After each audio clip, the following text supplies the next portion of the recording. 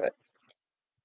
Hello, this is Tammy Duffy, CEO of Elber's Dream. Today's podcast will focus on New Jersey Statutes, Title 4, Chapter 22, Section 25.3, Sale, Barter of Products Made from Dog or Cat Fur, Prohibited. Any person who sells, barters, or offers for sale or barter at wholesale or retail the fur or hair of a domestic dog or cat or any product made in whole or in part from the fur of hair of a domestic dog or cat commits a crime of the fourth degree,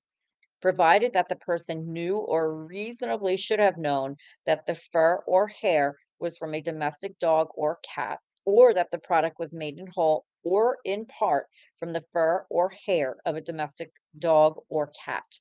This section shall not apply to the sale or barter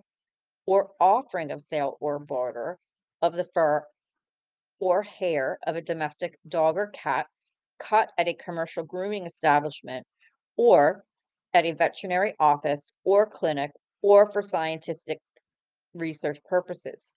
As used in this section, domestic dog or cat means a dog or cat that is generally recognized in the United States as being a household pet and shall not include coyote, fox, lynx, bobcat, or any other wild canine or feline species.